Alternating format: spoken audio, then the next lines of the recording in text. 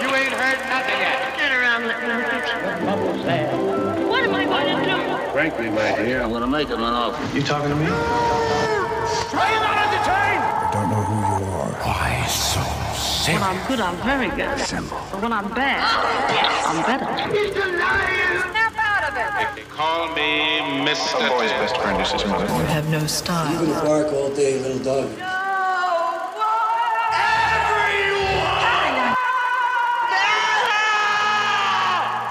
Fasten your seatbelts. It's going to be a bumpy night.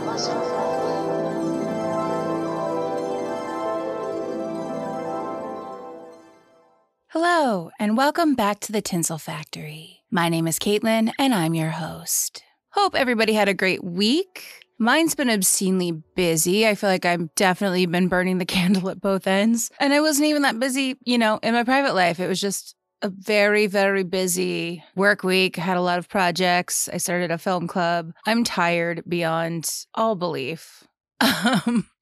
And I'm actually obscenely happy because a couple weeks ago I figured out how to record sitting down. So I'm cool to just vibe in my seat and just talk to myself for the next 30-ish minutes.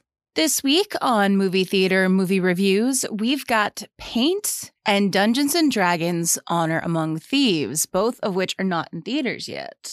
So if you're looking for them, you gotta wait a little bit. I think they both come out April 5th. So if there's a Regal near you, I highly recommend rolling the dice and doing the Mystery Movie Monday they have every so often. I had never done it before. It's like $5. You don't know what movie you're seeing until literally the movie starts. But I took that chance. I ended up seeing Paint, and I'm glad I did. I wasn't planning on seeing it. I'm not a big Bob Ross person. It's a dark comedy that kind of spoofs Bob Ross and PBS and that whole thing. It's a little Napoleon Dynamite-esque, which also really isn't my thing. But I didn't mind it. But yeah, it's a dark comedy. It's kind of quirky. It's not for me. I see why people would like it. It's definitely more in that Napoleon Dynamite vein, like I said. I wish they'd kind of leaned a little bit more into it. You could tell there was a little bit of hesitation with fully embracing that motif, but it was still good. I hope it finds its audience because it is quirky and cute, and it's always nice when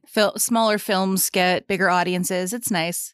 Speaking of bigger films, I also saw Dungeons & Dragons Honor Among Thieves, which was way more fun than it had any right to be, honestly. I've played D&D a few times. I'm by no means an expert, but I do feel like it encapsulated the essence of the game quite well. The story was basic and predictable, but given how much of the D&D world they managed to pack into it, coupled with the vibrant characters, makes that kind of a forgivable offense. You can kind of tell, beat by beat what's going to happen, but you still have fun watching it. So I'm foreseeing this bad boy making some decent cash. And now, on to this week's topic. As it turns out, there isn't a lot of content in existence dealing with movies that never get made, so I've opted to do kind of a hodgepodge episode, which I've done in the past but haven't done in a hot minute, and frankly forgot that was actually an option I created for myself. So that's what's kind of happening. So I was originally planning on just picking and choosing a couple of different film sequels that never got off the ground, but I didn't end up doing that because while I was doing research, this week's topic kind of emerged from the ashes of my panicked Googling and reading. Every great director has projects that never got made, and Steven Spielberg is no exception. Today, we're taking a look at some of his projects that never made it into production. But you'll also see this week, you might be able to argue that these films were made, just not bearing the titles or stories they were originally meant to. With that, let's take our places. It's showtime.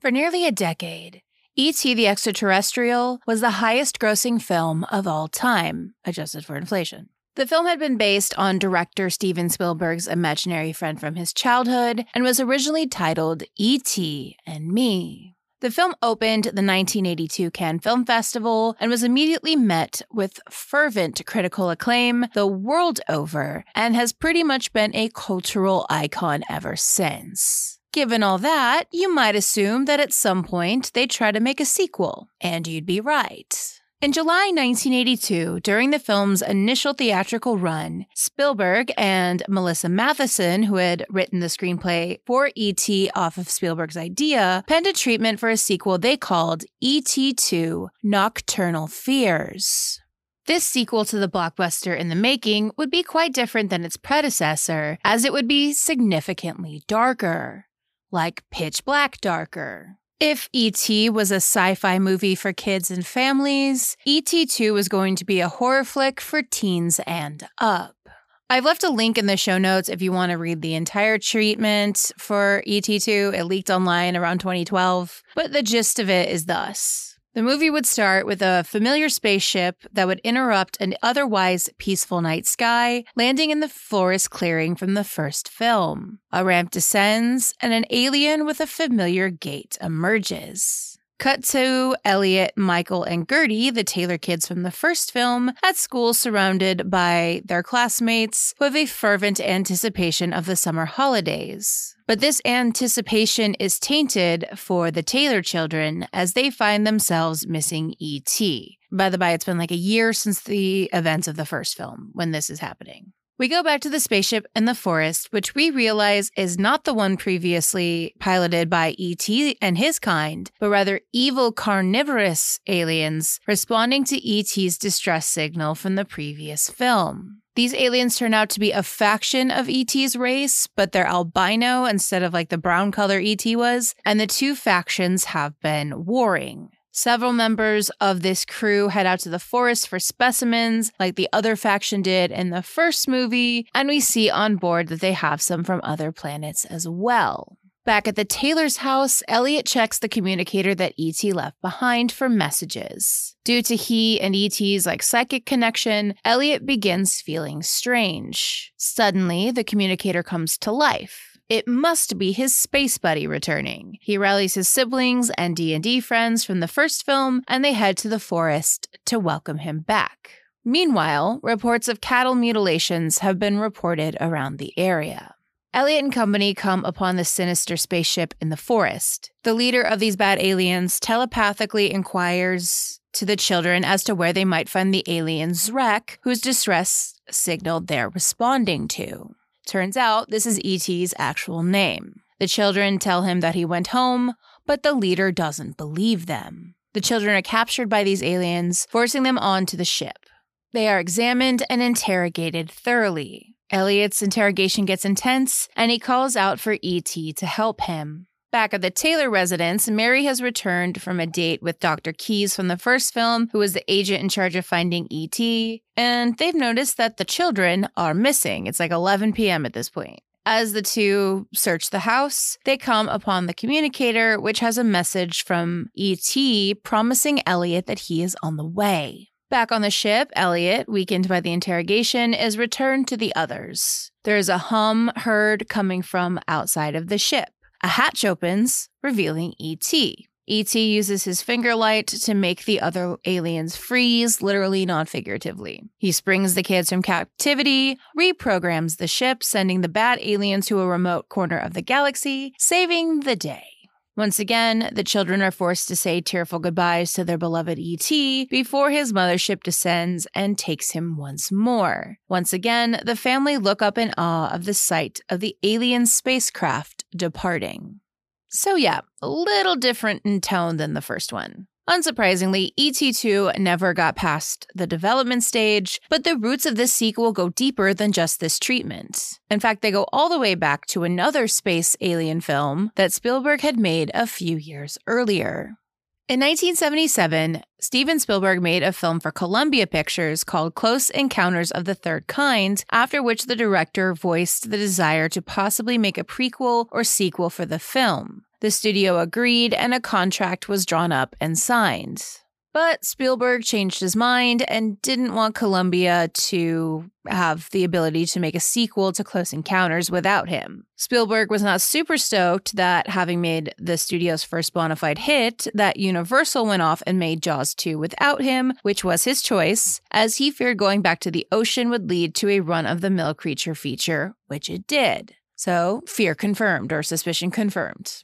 And with that in mind, Close Encounters wasn't exactly shaping up to be what Spielberg wanted either. Columbia was struggling to finance the film to completion. If it bombed, Columbia was probably going to foreclose. So, there was no money to go around, and that forced Spielberg to scrap additional filming that he'd wanted to do. With all that in mind, Spielberg came up with a compromise to satisfy the Close Encounters contract. He suggested a new director's cut of the film be made instead. Columbia agreed on the condition, as it was way cheaper than making a whole other film, and their only real condition was that Spielberg show the inside of the mothership in the director's cut, and in 1979, they gave Spielberg $1.5 million to produce what became known as the special edition of the film. It's a whopping 2 minutes longer than the theatrical. As well as this additional filmed footage, Spielberg also suggested developing a horror film for Columbia, which would be Close Encounters-like. Initially titled Watch the Skies, which had also been a working title for Close Encounters, the story would be based on the 1955 Kelly Hopkinsville encounter, where a Kentucky family claimed that they had been terrorized by aliens that had started out as lights, but then rose from the ground as evil gremlin-like beings. Columbia essentially said, "Say less," and greenlit the project.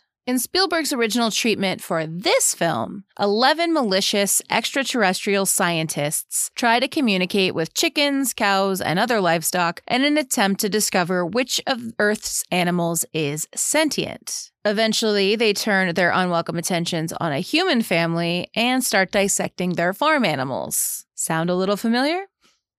Spielberg approached Lawrence Kasdan, who would also help Spielberg and George Lucas write Raiders of the Lost Ark, to flesh out the Watch the Skies treatment into a fully fledged script, but Kasdan passed as he was too busy writing another film you've probably heard of, Empire Strikes Back. So instead, Spielberg went to up-and-coming horror screenwriter John Sayles, who had written Joe Dante's Jaws spoof Piranha, which Spielberg had loved, and he actually called it the best Jaws knockoff that had been made. Highly recommend Piranha if you've not seen it. It's something else. It's very fun. Unfortunately, though, Watch the Skies had already been registered as the title for another film, so the first draft of the screenplay, completed in mid-1980, had the project renamed Night Skies. Sayles took Spielberg's treatment and turned it into a 99-page screenplay that featured 5 extraterrestrials instead of 11, and the aliens in this were called Hoodoo, Scar, Clud, Squirt, and Buddy, the latter of which was kind and befriended the human family's autistic son. Sayles' script opened with Scar, who was described in the script as a, quote, real badass, killing farm animals by touching them with a long, bony finger which gave off an eerie light. Again, this probably might sound familiar to you. The opening sequence ended with Buddy marooned on Earth by his evil co-workers. Word got out around 1980 that Spielberg was developing a something Close Encounters of the Third Kind-esque when NASA announced that the director had reserved cargo space for the 1980 inaugural International Space Shuttle flight. This was done to capture footage of the Earth and Moon from orbit for the opening of Night Skies. Spielberg announced officially then that Night Skies was in development, but as he was under contract to direct his next several films for Universal, he would be producing the film for Columbia, but not directing it. In his stead, Spielberg suggested Tobe Hooper, best known for directing and co-writing The Texas Chainsaw Massacre, take the helm, but he declined. The job was then offered to Spielberg's production designer, Ron Cobb, who had never been in the director's chair, but his designs had been used extensively for Night Skies, and Spielberg assumed that because of that, Cobb wouldn't try and deviate too far from Spielberg's vision. With a director in place and a completed script that focused on the 3 children in a rural farmhouse instead of, say, the parents, like Close Encounters did, Night Skies was set to commence shooting after Spielberg returned from abroad filming of Raiders of the Lost Ark. But, as you're probably guessing, that never happened. While on location for Raiders, Spielberg had makeup and special effects master Rick Baker design and create the alien characters for Night Sky, the five main aliens. Baker built a working prototype of the lead alien that cost $70,000, which by all accounts everyone was like super stoked about. Spielberg had Baker continue creating all of the aliens for the film. So it was so much work done, and everyone involved appearing to be like super happy with what was going on and what was being made and what was being put out. Why is Night Skies a part of our series of never made films? Well, it seems the production of Raiders of the Lost Ark caused Spielberg to have second thoughts about Night Skies. According to him, quote, "I might have taken leave of my senses. Throughout the production of Raiders, I was in between killing Nazis and blowing up flying wings and having Harrison Ford and all this high serialized adventure. I was sitting there in the middle of Tunisia, scratching my head and saying, I've got to get back to the tranquility or at least the spirituality of Close Encounters," end quote. In short, he didn't want to make a horror film, which Night Skies definitely was.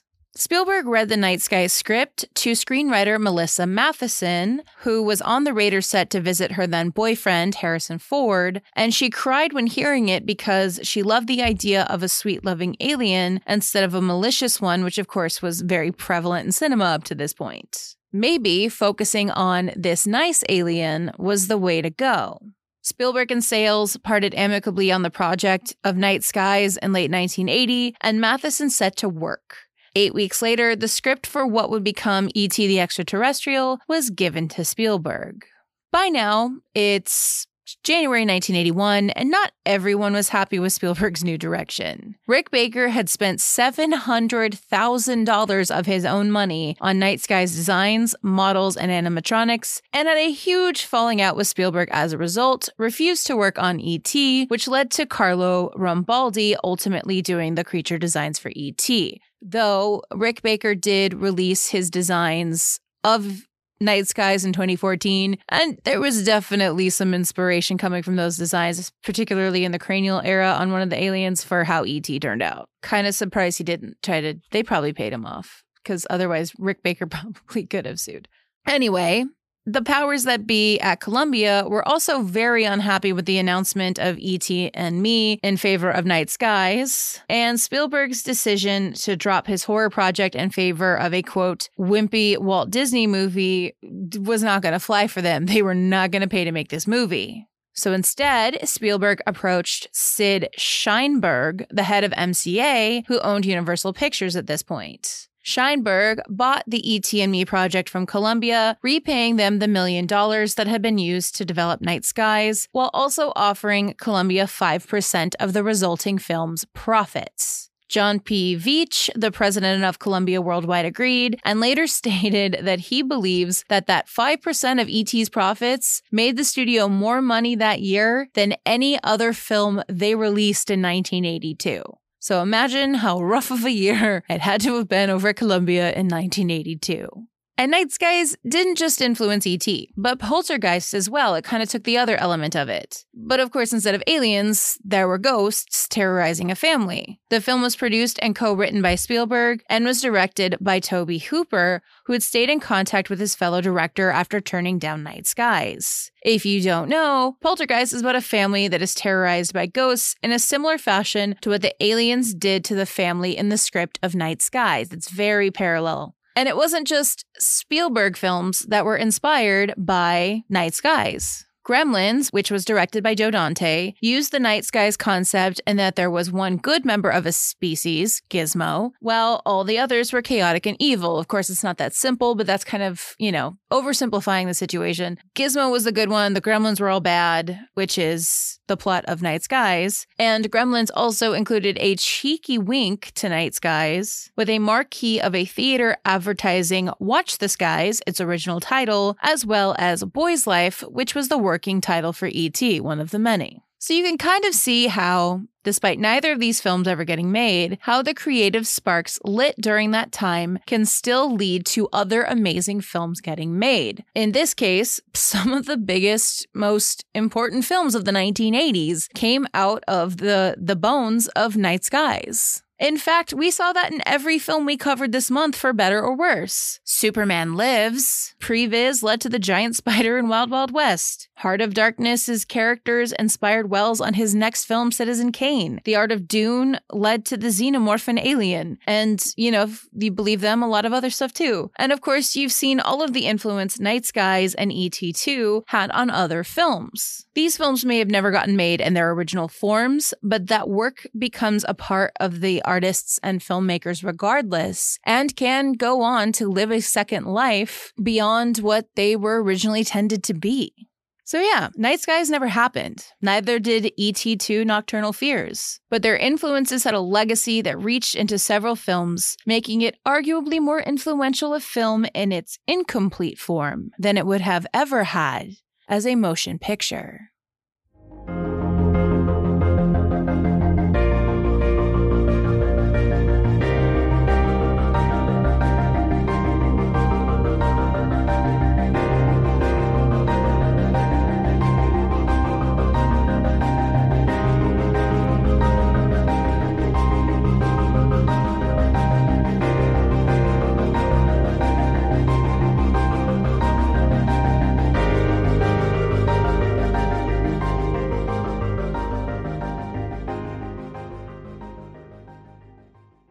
And that's going to do it for this week. If there's anything you'd like me to cover in the future, please reach out on social media, where I also post photos for each episode, at Tinsel Factory Pod on Instagram, on Facebook at The Tinsel Factory, or you can always email me at tinselfactorypod@gmail.com. I've got a Letterboxd account which features my watch lists, film diary, and recommended viewing for this episode. You can check it out at the link in the show notes. I'm relying on word of mouth to get this podcast out there, so if you'd please rate, review, and subscribe so that other people can find this podcast, that would be a huge help. Still need some Apple Podcast love, guys. If you can, please and thank you. In order to keep making the podcast, I've also set up a support page, the link of which you can find in the show notes. If you'd like to help out in any way, I very much appreciate it. I've also got the Buy Me a Coffee. I'm slumming it today because, like I said, I'm too exhausted to put on enough pants to go outside and get coffee. So I just made some illy at home. Had me a nice pour over. I've also got merch. Check it out. The link in the show notes. Next month, we're separating the fact from the fiction on some of the most popular musical biopics ever made. Thanks again for listening, and until next time, that's a wrap.